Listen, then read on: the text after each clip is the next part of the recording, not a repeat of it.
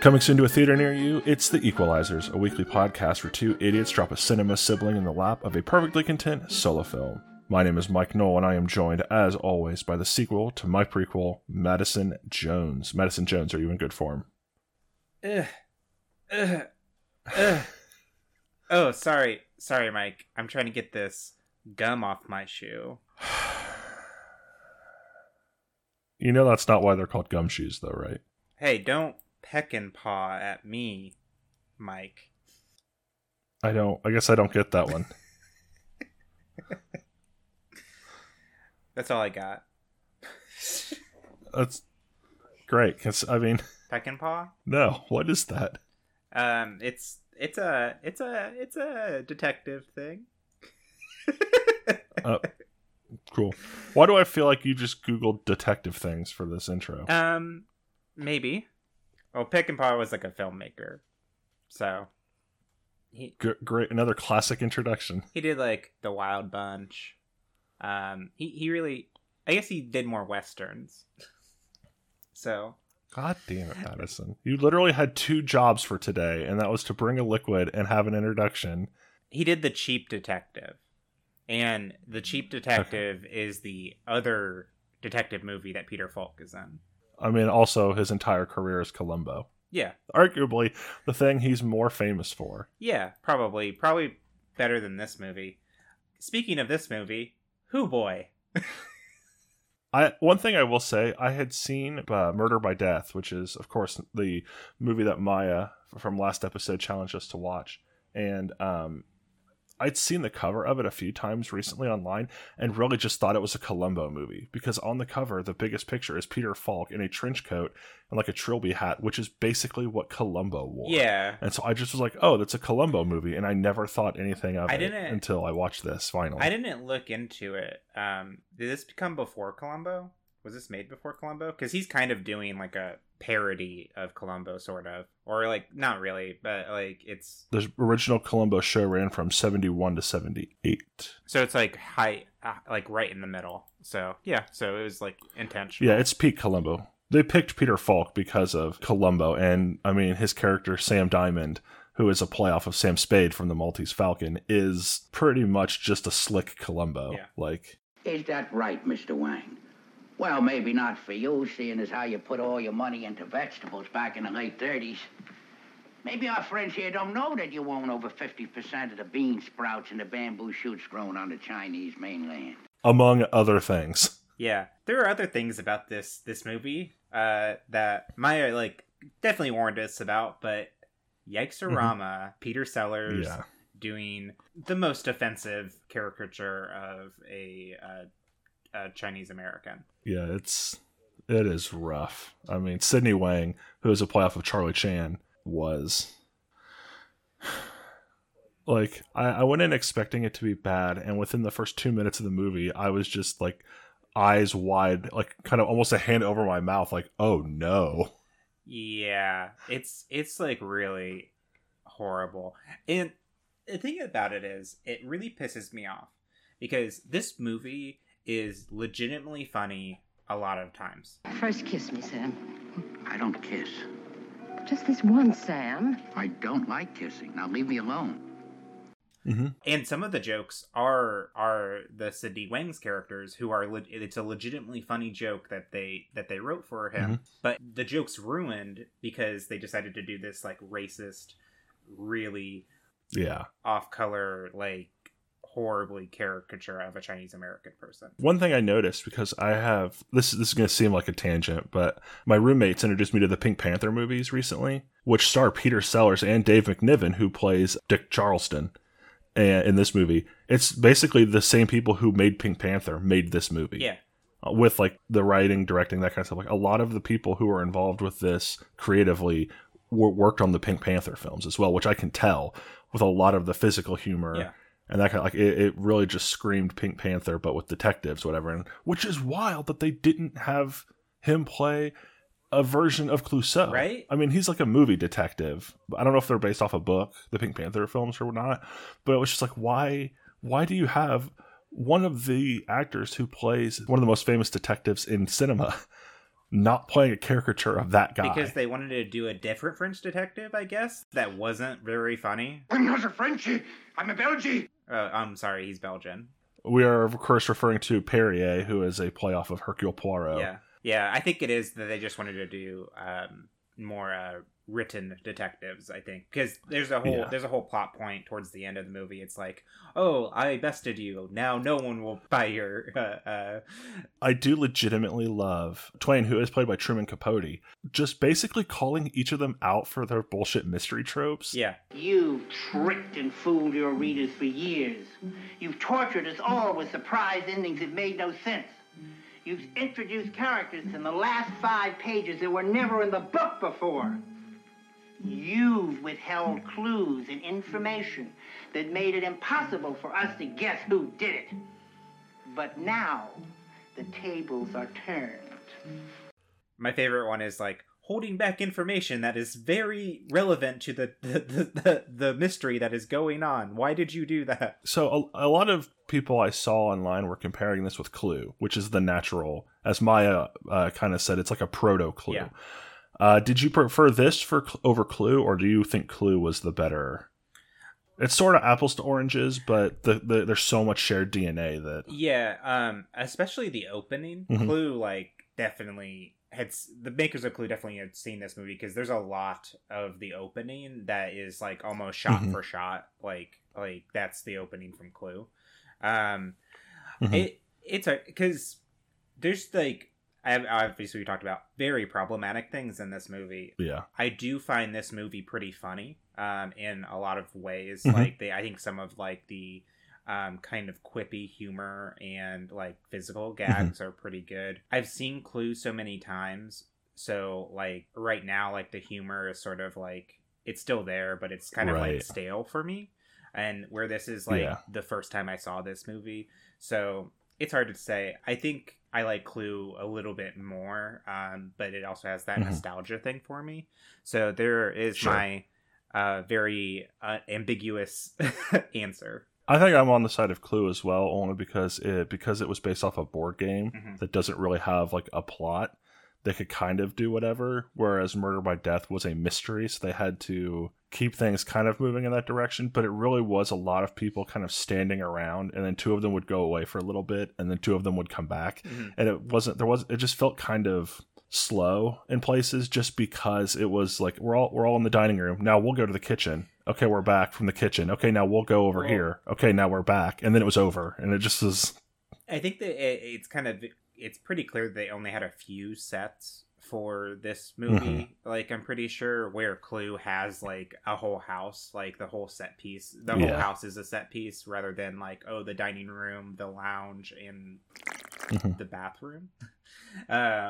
Like, that's basically where this whole movie takes place. So, yeah, I think the world of Clue, like the house, is just a character of itself a little bit. But yeah, that's my take on that. Well, with a few caveats, you liked this movie, and with an equal number of caveats, I liked this movie. Yeah. But it may surprise you to learn, some people didn't like this movie. That's right, gang. We're going back to the patch for Daddy's Tomatoes.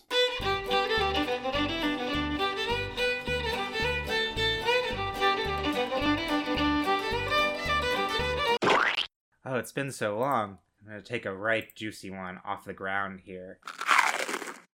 That's how I eat tomatoes.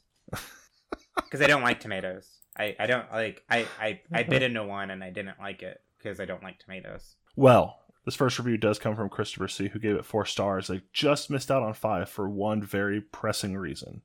Death by murder, to be grammatically correct. End of review. Wow. There's a lot of reasons to not give this, like, to denounce this movie of stars or to take stars away. I think the title isn't one of them. Well, Jesse F., who obviously must be Jesse Fleming. Yeah, I was about to say. Previously, yeah. Did give this 5 stars. And she has to say, if you like the Clue movie, you will have an orgasm whilst watching this one.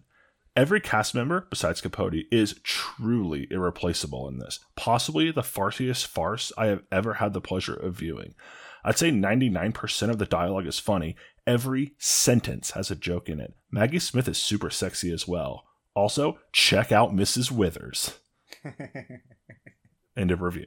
Mrs. Withers being the ancient nurse of Jessica Marbles, the Miss Marple type character. Yeah, where she's fingering Columbo's hand very centrally. That's not me making a joke. That happens in the movie. Stop that. Stop it, I said. What is it, Diamond? The nurse is giving my palm the finger to dirty old broad. Mrs. Marbles fucking nailed it in this movie, by the way. Every single one of her lines is pretty fucking good.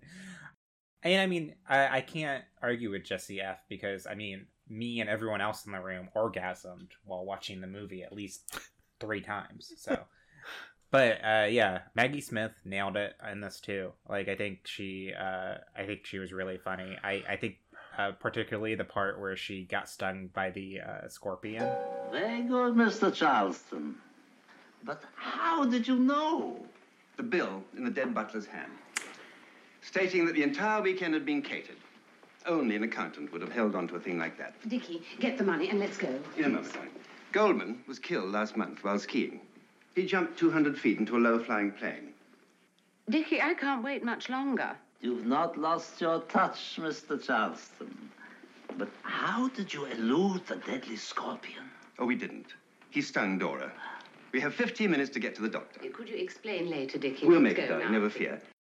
And she's like, we really need to go. Like, I'm going to die in like 15 minutes. Yeah. She was very funny. I kind of didn't care for her or David Niven's performance only because they're based off Nick and Nora Charles from the Thin Man novels. And as a fan of the Thin Man films, like a big fan of all those films, it wasn't quite as... Like, in the movie, they're just very snappy drunks. Who is she? Oh, darling, I was hoping I wouldn't have to answer that. Come on. Well, Dorothy is really my daughter. You see, it was spring in Venice, and I was so young I didn't know what I was doing. We're all like that on my father's side. By the way, how is your father's side? Oh, it's much better, thanks. And yours? Say, how many drinks have you had? This will make 6 martinis. All right. Will you bring me 5 more martinis? Leo, line them right up here. Yes, ma'am.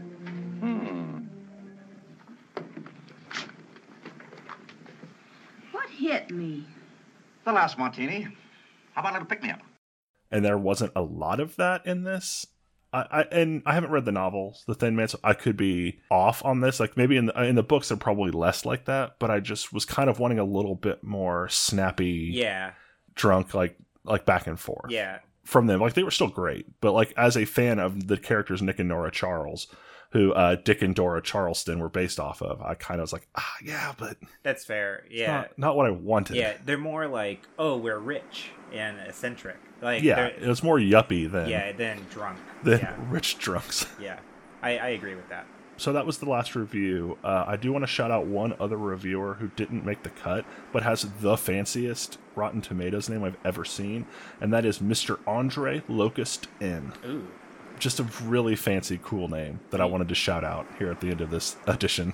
Mr. Andre Locust, if you want to be a guest on the Equelizers, you have an open invitation anytime. You can pretty much call us and say, hey, I'm ready to record an episode today, and we'll hop on. We'll get it done. You can just text Mike, you up? He's not the only one. Speaking of, Mike, are you ready to get wet? I am prepared to engage in Madison's liquids. That's not better. Yeah, not better. Anyway, cue the music.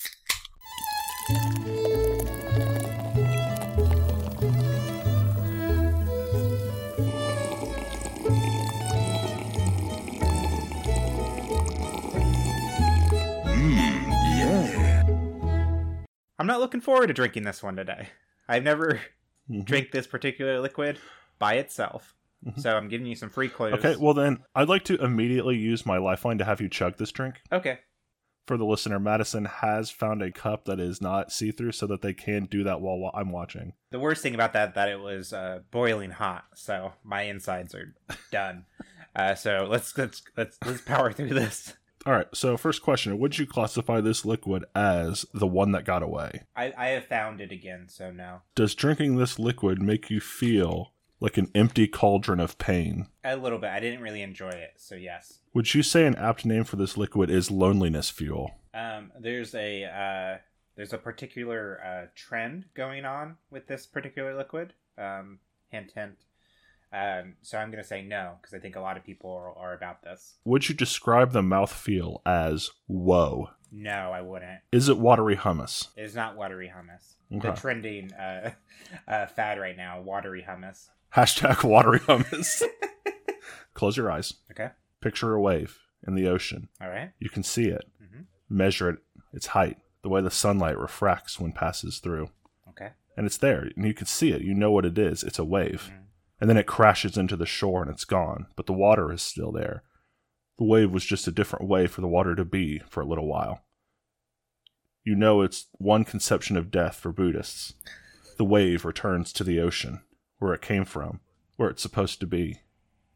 Is it root beer? It is not root beer. Damn it. But I am crying. Do you feel like this liquid is silently gaining strength from your insecurities? I think so, because I keep buying it. Okay. Does this liquid fill the hole in your soul? No, it's too big to fill. And lastly, could this liquid fill the hole in my soul and finally make me feel complete? If you open up yourself to it.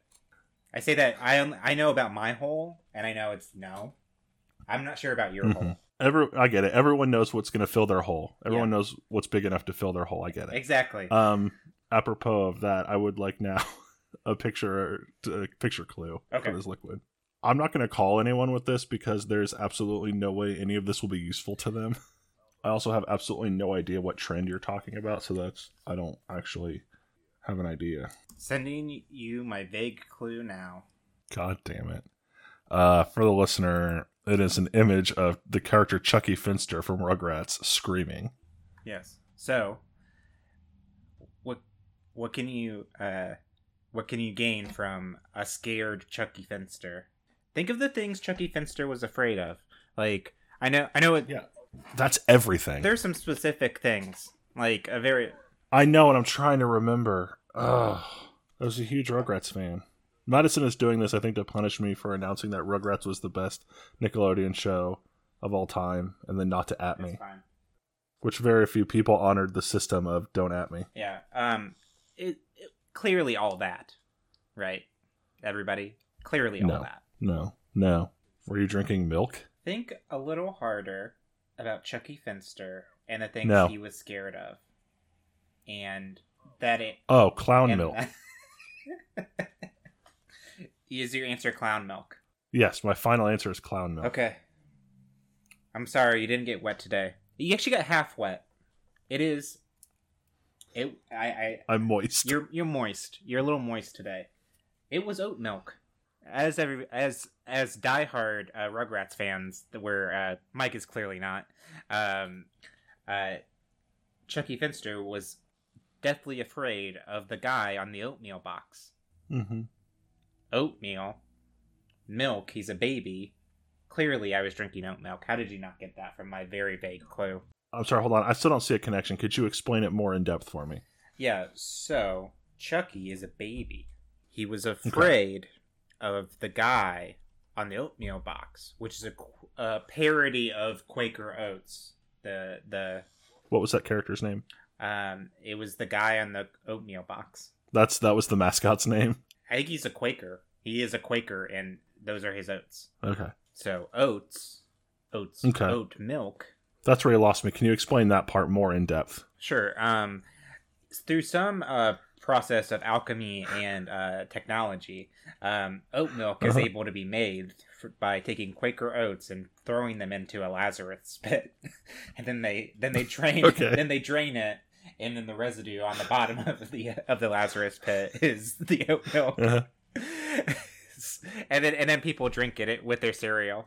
Oh, no, you're fine. I totally understand now. Like, you should have just led with that. Yeah, I forget that every single time I have to explain something to you, I have to include some aspect of the Batman universe for you to completely understand. Yeah, it's like that time I asked you to explain Long Division to me, and you had to cobble in Clayface's origin story. Like, yeah. Jesus. Okay. And you're also wearing a Batman shirt today, which I did not know, which is pretty great. I am the terror that flaps in the night and all that. Yeah. Anyway. Now that you're properly moist, that's almost worse somehow. Now that you're properly moist, I think it's time for us to move on to our pitch for Murder by Death 2. All right, let me go ahead and get a timer set up here real quick, and then we can start. Okay, so our time starts now. All right, so do you have any ideas for this? I think I have one.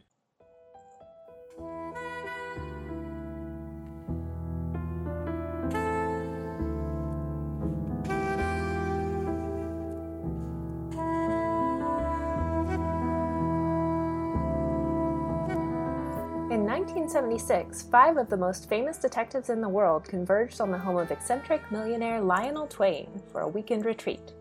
When they emerged the next day, none of them would speak of their time in 22 Twain. What happened that night? How many rubber masks can one person wear? Why would Peter Sellers do this? Is there a mystery so big that not even the world's 5 greatest detectives and their assistants could solve? From Themlet Media, I'm Team Sleuth Tracy Wiz. This is Clues Cast. In 1941, a young eccentric millionaire began constructing a mansion. No one in the area had heard of Lionel Twain before, and many of them would not hear of him after. It's unclear where his money came from, but he certainly had plenty of it. The plot encompassed 51 acres of prime spooky country real estate and included a rickety bridge and derelict phone booth. This man and his compound had all the set pieces for something sinister, to be sure. But to everyone's surprise, nothing happened at 22 Twain for 33 years. Like Willy Wonka's mysterious London factory, no one ever went in and no one ever came out. The only exception to this rule was his genial butler, the blind James Sir Benson Mum, who could be seen pottering about town trying very hard to buy groceries in the local cinema. So what was it that made Lionel Twain break his nearly 40 years of seclusion and invite the 5 greatest detective minds of the age for dinner? Before we can answer that, we need to meet the detectives themselves. Unfortunately, they are all dead or in prison. These minds were, of course, the famous Belgian detective Milo Perrier and his actually French chauffeur, Marcel. Socialites Dick and Dora Charleston, famous for their keen detective work amongst the world's high society and their disdain of high sobriety. Tough-as-nails gumshoe Sam Diamond, whose hard-boiled investigation tactics put fear into the hearts of criminals and police alike for $50 a day. His secretary, Tess Skeffington, was also present. International busybody Jessica Marbles, and her loyal nurse Miss Withers. Together they'd solved many of Europe's most befuddling mysteries. And of course, Sidney Wang and his adopted son Willie. I think we all agree, the less said about Sidney Wang, the better. This is our cast of characters. These are the players in what this sleuth believes to have been a great drama, a game of cat and chocolate mousse. Victims become culprits, culprits become victims, people become other people, all for the sick pleasure of one Lionel Twain. The detectives were there. This is a historical fact. To find the truth about what happened, we need to look outside the bounds of 22 Twain. Our research intern, Dean Koontz, discovered an interesting fact. In the weeks leading up to that fateful party, several rubber masks and bodysuits were ordered to be delivered to 22 Twain, shortly before the dinner party. What could someone need with so many masks and suits? We needed an expert on this matter, so I contacted XX Improbable Task Unit Agent Anthony Huntington. Based on the amount of suits, there are a couple options. Likeliest answer is this was intended for a group of people. Camouflaging operatives to blend in amongst security guards while you bug the communications relays at the Svalbard Global Siege Vault so anthrax corn doesn't become a thing. Fascinating. Do you think Twain was some sort of terrorist? Possibly. More likely it was a complicated scheme to throw off his guests so they wouldn't know who was actually hosting the dinner. Why would someone do that? In my experience, it's because you intend to commit a very convoluted crime, or at least make it seem like you have. Couldn't it be that Twain ordered these disguises for his guests to wear as well? Not possible. According to the shipping manifest, these suits and masks were all the same size and fit and were specifically made for a single body type. He was right. According to the item report, every costume was for someone who was roughly 4'11". The measurements included also strongly suggest they were female. Does this cast suspicion on Mrs. Charleston or Tess Effington? The answer is no. Mrs. Charleston was famously 5'5", and Tess was 5'6". This tells us there was another woman there that night, a mystery with no name. It was the cook, Yetta. Couldn't wire her jaw or wiggle her ears, apparently. This is Dickie Jr., the only surviving member of the Charleston family that we could secure for an interview. Their daughter, Dickie Jr. That's her name. Since the events of 1976, each of the detectives has passed on or become incarcerated. The Charlestons succumbed to liver failure brought on by a bottle of particularly potent bathtub absinthe. Jessica Marbles passed of old age, being survived to this day by her devoted nurse, Miss Withers. Sidney Wang was justifiably murdered by his adopted son Willie. He was never brought to trial. Sam Diamond died in 2009 of natural causes. Milo Perrier is currently serving a life sentence in a French prison for undisclosed crimes against wine. Lionel Twain and his butler have not been seen since that night. No one in Sidney Wang's family would agree to speak about him on the record or have their names tied to acknowledging him, so the burden falls to Dickie Jr., the only remaining person with any link to these detectives, to tell their story. She wasn't even a real person. One of them plastic dummies that Twain made walk and talk. Well, walk. And you're sure she was 4'11"? You think I don't know how tall my roommate is? Your roommate? Dickie Jr. then showed me what she meant. I followed her to her back room and found a mannequin, about 4'11", with red hair.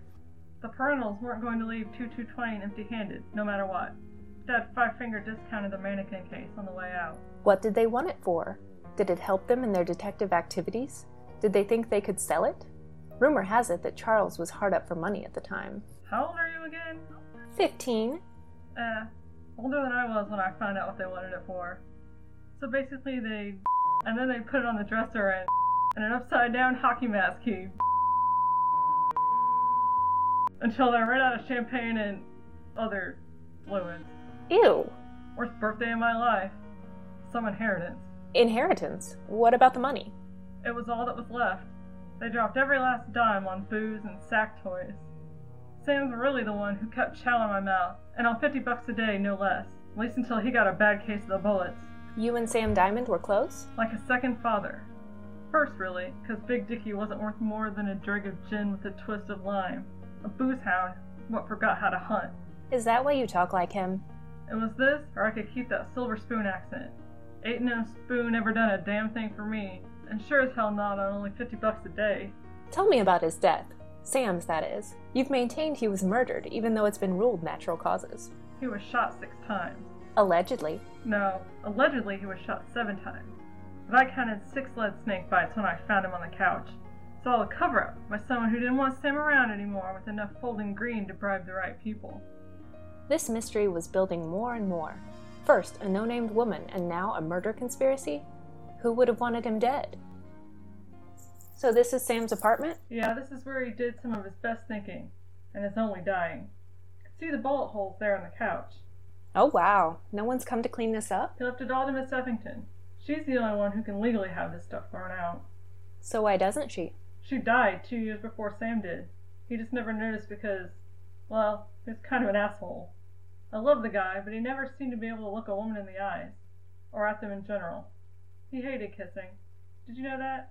I did not know that, and it doesn't seem germane. Kissing is more germane than not. You know how much bacteria is on lips? Let's move on. I've been keeping it clean while I investigate. This is a crime scene, after all. Allegedly. So a lot of this is untouched since he died? I ain't touched a hair on anything. So, like, that moldy is what he was eating when he died? Yep.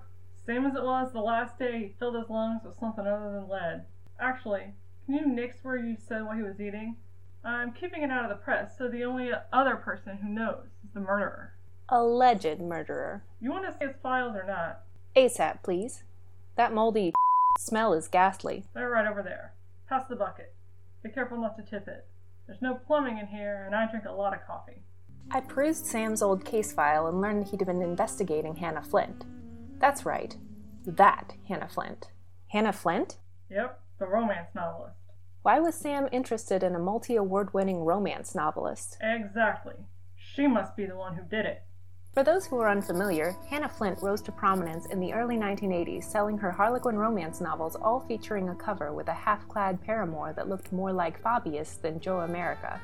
54 novels and 8 Romancy Awards later, Hannah Flint was a titan in the publishing world and a respected figure in the community. Unfortunately, she passed in 2015 after falling off a horse while making love. Her son Nigel continues in her honor to publish his own romance books, such as Dearest Joe, The Notepad, and A Jog to Forget, all of which have been optioned by Hollywood, earning Nigel a small fortune as well as literary acclaim. One other thing, she was a relatively short woman with red hair, much like Dickie Jr.'s inherited sex doll roommate. We spoke with Nigel about his mother's possible involvement. Mommy was pure heart. All she ever wanted to do was give comfort and reignite the fires in the loins of other mommies everywhere. Did you know Sam Diamond was investigating her? The man who always had to pee and had some pretty problematic opinions on homosexuality. Yes, he wasn't subtle. We're investigating the mystery of Tutu Twain. Do you know if your mother was there that night? Mommy, with those nasty sleuths and charlatans? She would never. When was that? 1976? Mummy hadn't even published her first banger yet. This was true. Hannah Flint didn't reach literary fame until 6 years later with her first novel, The Loins Akimbo. She not only knew them, she was there, and she bragged about it in every one of her bestsellers. In The Belgian Retreat, there's a whole paragraph where the protagonist has to chase off 2 drunk dogs that are chewing on a mannequin leg. In The Marble Goddess, the main character is adopted by the owner of an Asian restaurant. In Love in Charleston, the neighbor falls in love with her senior citizen nurse. In Diamonds Are a Girl's Best Friend, the love interest is a French chauffeur. And then there's Who's Afraid of Sidney Wang. That last one does seem kind of The main male lover of the title character has to use the bathroom throughout the entire book. Dickie Jr. was right. These nods in all of her novels do seem pretty odd. Ambiguous, but odd. I decided to prod Nigel about these likely coincidental parallels. No, quite impossible. I doubt she even knew them. Does this change your opinion on why Sam Diamond would have been investigating your mother? Who knows why Sam Diamond did anything he did? It was typically for $50 a day. The man was a lunatic. I mean, he was eating hot dogs out of a coffee can when he died, for Christ's sakes.